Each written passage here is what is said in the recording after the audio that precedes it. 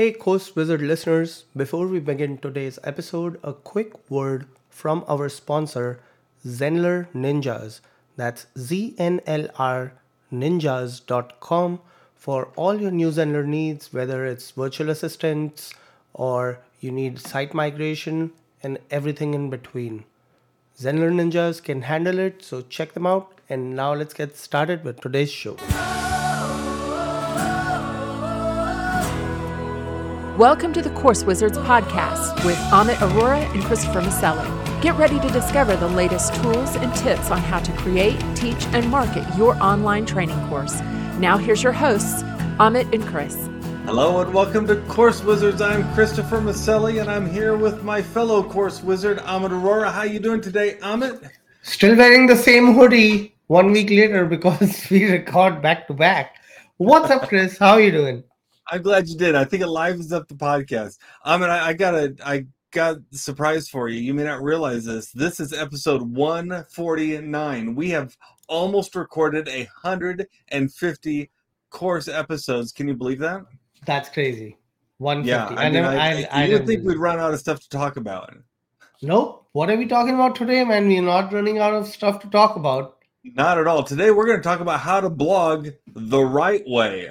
Right? There is a wrong way to blog, and there's a right way to blog. There's probably a lot of wrong way to blogs, but we're going to talk about the right way to blog today. And we've got about, I don't know, let's see here, 5, 6, 7, 8, 9 points that we want to share with you because these are all things that will help make your blogging better, more effective, and more likely to be picked up by Google, right? Yep.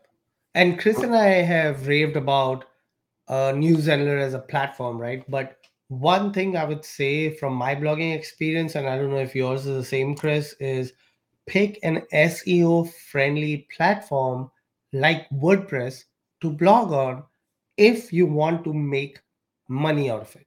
If it's a hobby, then it shouldn't be because like you're spending time, right? You're spending hours writing a blog. There was a statistic that an average blog these days is about 1400 words and takes about 4 hours to write. If you're spending 4 hours, even if you're writing one blog a week, that's 20 hours or 16 hours a month. I hope it's not for hobby. And if it's for hobby, maybe think about switching it to make money and use a platform like WordPress that gives you the tools you need to get your blog ranking. Yeah, because wouldn't you want people to read what you spent all that time writing, right? I mean, it's not just about sales. It's even about just making sure you're communicating. If you're spending that much time, you want to make sure they read it. So definitely put yourself in the right place by using an SEO friendly platform. The other thing I recommend doing is making sure that you're blogging based on search intent. In other words, what are people searching Google for? What questions do they have? What answers are they looking for? And what can you provide as the answer? That's what you want to blog about. Because otherwise, again, if no one's searching for what you're writing about, then you're just writing something that's out there to fill up digital space, right? Exactly. So it's my biggest pet peeve when people say, hey, I rank on position 1 on Google, but their search query is how to walk your dog wearing blue suede shoes and a red leather jacket. No one's searching for that shit. Like no one cares about that other than you. So if you write and blog about something like that, no one's reading it. Yeah, but if that's exactly someone right. to your, like, I love that you always use the walking dog analogy, right? Or something to do with dogs. If people are searching what's the most effective way to walk my dog, then you should search that. And there are so many keyword research tools. Ubersuggest is my new favorite. It's free. I'm on the paid platform, but they do have a free version of it. You can use Google Keyword Planner. You can use SEMrush, Moz, or any of the keyword research tools out there. Do your research instead of just throwing spaghetti on the wall and thinking that this is what people are searching for. Yeah, that's exactly right. That's exactly right. And how do you know what people are searching for? And I think that's point number 3, isn't it? Yep. So do some keyword research, right? Not just about what people are searching for. One of the tool I use is called Keyword Everywhere. And what it does is when every time you do a Google search, if you install this Chrome extension, it will show you what's the search volume. So Hmm. same thing with Uber Suggest. What's the search volume? The my latest favorite is Rank IQ.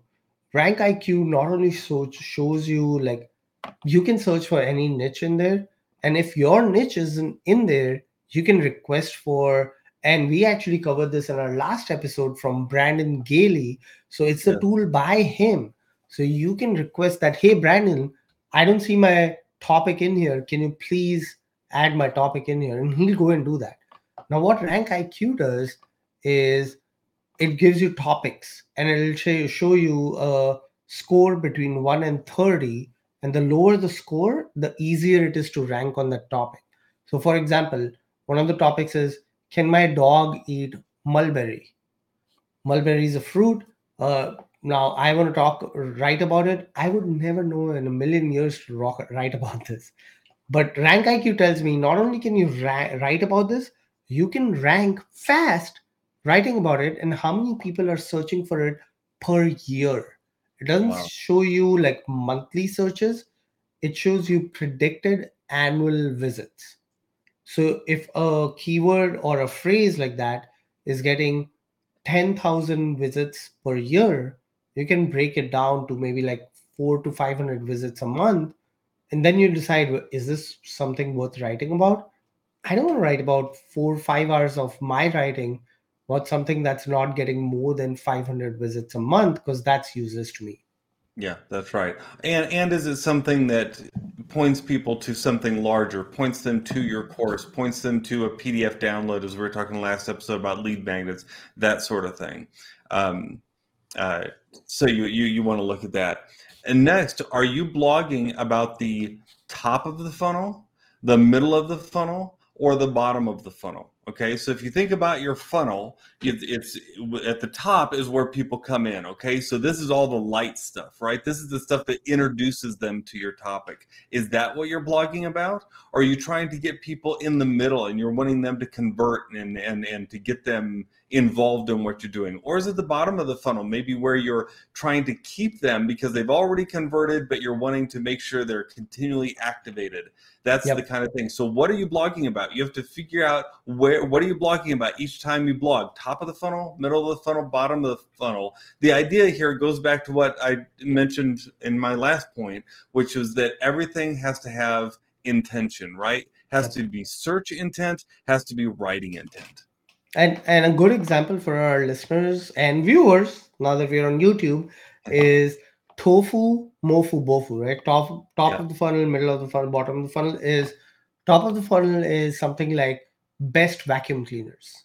Mm-hmm. Middle of the funnel is best vacuum cleaners for hardwood floors, Yes. right? So now you've narrowed it down. Narrowing it Bottom of the down. The funnel's yeah, getting tighter. yeah, bottom of the funnel is Dyson V10 vacuum cleaner.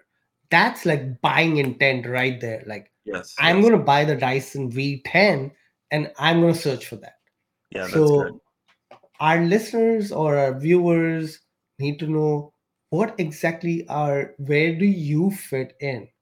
Now, mine is, to give you a real life example, mine is newsletter pricing and newsletter review. These are the two that are my keywords that I want to latch onto. And those are both middle to bottom of the funnel. If someone wants to read a review of newsletter or is looking for pricing, they want to buy. And Yeah, that's why they're looking for that. exactly. So continuing that, my next one is use tables to rank better in Google. Now there is one tool that I use that I bought from AppSumo, Chris. I think it's WP data tables.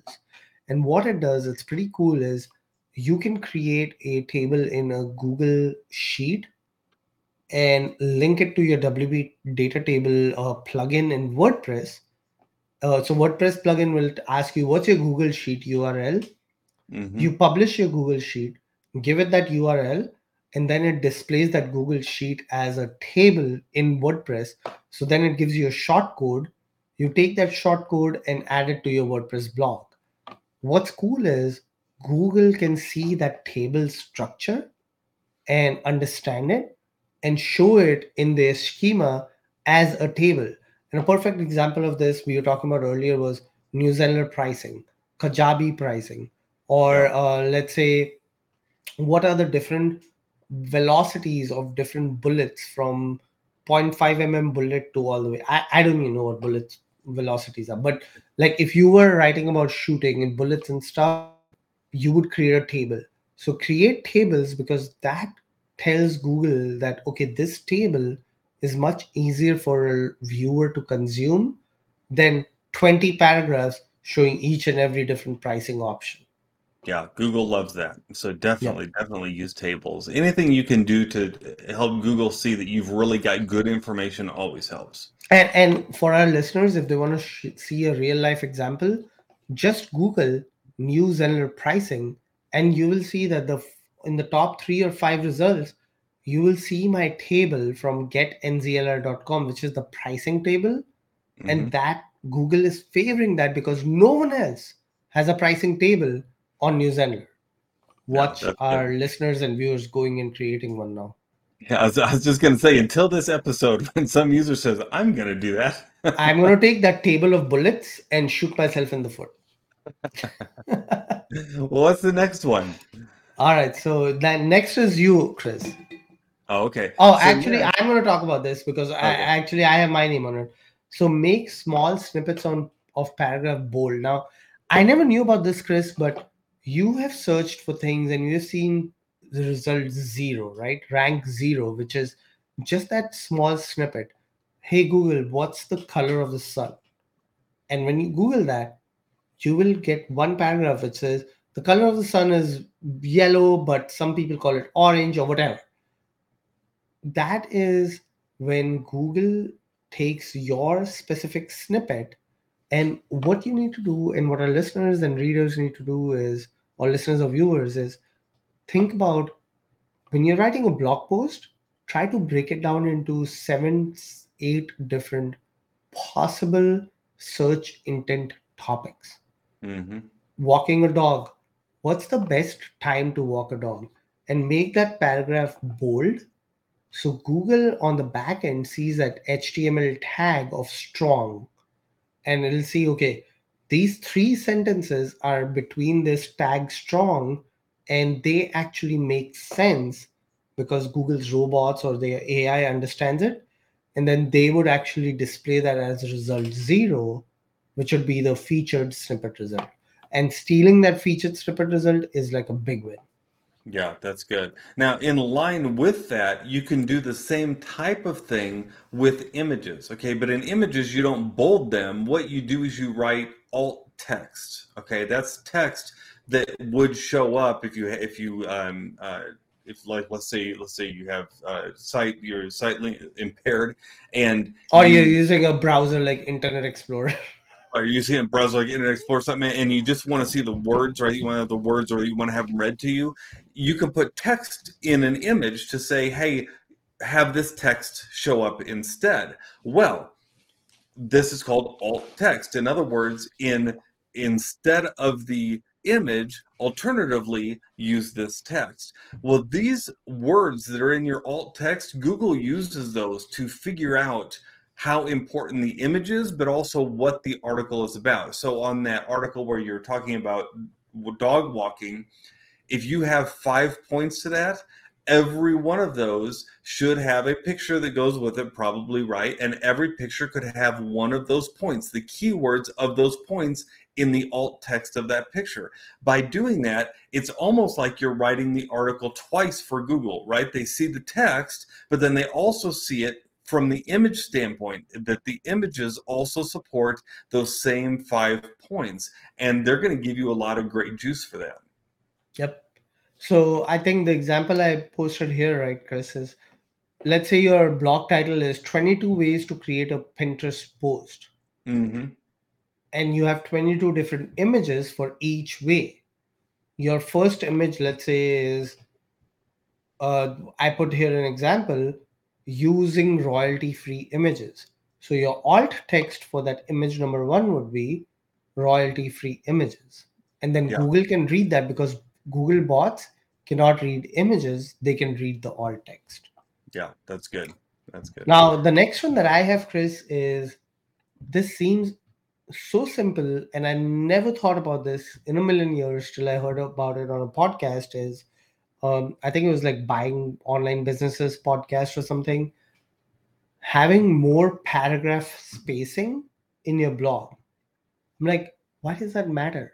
So this is a domino effect. If you have more paragraph spacing or more line spacing in your blog, that means even if your blog is 12 to 1500 words or 2000 words, it's going to be longer, which means the viewer has to scroll more, which means they have to spend more time on site, and that more time on site is what Google sees. Google sees time on site and they see, oh, this person is spending 2 extra seconds on site. And genius, right? Because your page just got longer because you have more spacing in line and in paragraph. That's So funny. simple, but You wouldn't never in think a that million make years a I would huge think about this. difference. Yeah, you wouldn't think it'd make a huge difference. But again, just a few percentage points of difference, 5% more means you're beating your competition by 5%. Yep. And think about it this way. If you can add 2 seconds per reader to your blog post, and let's say your blog post gets 1,000 visits a month, right? Yeah. That's 2,000 seconds. That's extra reading time. And I need to look at my calculator for this. 2,000 divided by, what is that, 60? That's 33 extra minutes. Someone is reading every single month by you not adding any content. Yeah. You're just increasing the line spacing, which is just And bonkers. that's what a lot of these are. This is similar when we talked last week and we were talking about the 8 tips to grow your email list, and every one of those tips had, it would increase your email opens by 10%, 20%. It's kind of the same thing with this. Just by using alt text images, by doing some keyword research, by increasing your text length, you're increasing that readability by just a few percentage points each time, and it makes a huge, huge difference. Yep. And the last thing you can do is you can also use a table of contents and frequently asked questions, FAQs. Both of those are things that, again, Google really likes. It likes the organization. It likes to see where you're going with things. It likes to see that you have got questions and you've got answers. Anything you can do like that to give Google a hand up in what it's looking for is going to put you a little bit above your competition. Yep. And for you and I, Chris, it's so easy, right? We drag and drop the table of contents. Right. We drag and drop the FAQ. Now, what's cool and what happens in the back end in WordPress is every time you drag and drop one of these objects or these elements, it creates a schema for Google to look at. Yes. So a table of content schema, an FAQ schema, and I use a WordPress plugin called Rank Math, and Rank Math has their own FAQ. So all of this tells Google what is on your page. So there are more advanced ways for you to put your page URL into Google Search Console and see how the HTML markup shows up. But you should have that FAQ markup on almost all of your blog posts. Almost a table of contents should be every single blog post where you're using we didn't put this in our show notes or in our topics to talk, but you should have the right headings, right? Only one H1s, H2s should be sprinkled, H3s should be sprinkled so people can skim your blog post and not read every single big paragraph. Right. But yeah, using table of contents and FAQs is like just another cherry on top, and all these little incremental things add up to how to blog the right way. Yeah, and if you think this sounds like it's getting technical, just remember these are all very simple things you could do. You don't have to know any of the technical side of this. Just know that when you blog, be sure to make it purposeful and be sure to give Google as much help as you possibly can. Yeah. Amit, you want to take 60 seconds and give us a quick run through again? Yeah, let's do a recap. So first is use a SEO friendly platform like WordPress. Ghost is another one. Make sure you're blogging on search intent, so you're not blogging random things like walking a dog with a red shoe and a blue little jacket or something. Do some keyword research using tools like Ubersuggest, SEMrush, Moz. There's so many tools out there. Just Google keyword research tools. Um, Remember what you're blogging about. Is it top of the funnel, middle of the funnel, bottom of the funnel? And then do your headline and your blog based on that. Use tables to rank better in Google, like newsletter pricing table, bullet pricing table on different bullet sizes and their velocity, etc. Make small snippets of paragraphs bold so Google can use them as result zero. Make sure to add alt text to images. Keep your paragraph length long or your line spacing bigger so people have to scroll more, which is more time on site. And then finally, use table of contents and FAQs where applicable.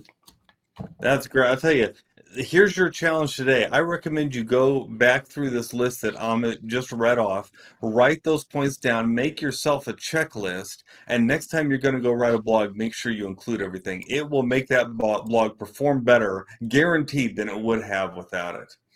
Hey, if you've enjoyed this episode of the Course Wizards podcast, we ask that you please rate, review, subscribe, and share it with someone else that you think might like it, because that's how people find it. And we want people to find it because we have great information out here for you guys. It charges us up when we know that you are enjoying the podcast. And if you have any questions at all about courses, we'd love to hear from you. Go ahead and let us know. Until next time, this is the Course Wizards saying... Keep creating. Thank you for listening to the Course Wizards podcast with Amit Arora and Christopher Maselli. Get a free PDF of their favorite online training resources, as well as notes from this podcast at CourseWizards.com. Hey course creator, this is Chris from Course Wizards, and I recently recorded a training that you're going to love if you're into writing. It's called Apps for Authors. In it, I share 10 apps that will save you time when it comes to productivity and plotting, writing, editing, formatting, and marketing your next book.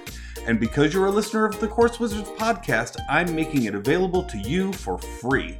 Grab it at writing.fyi/apps. That's writing.fyi/apps.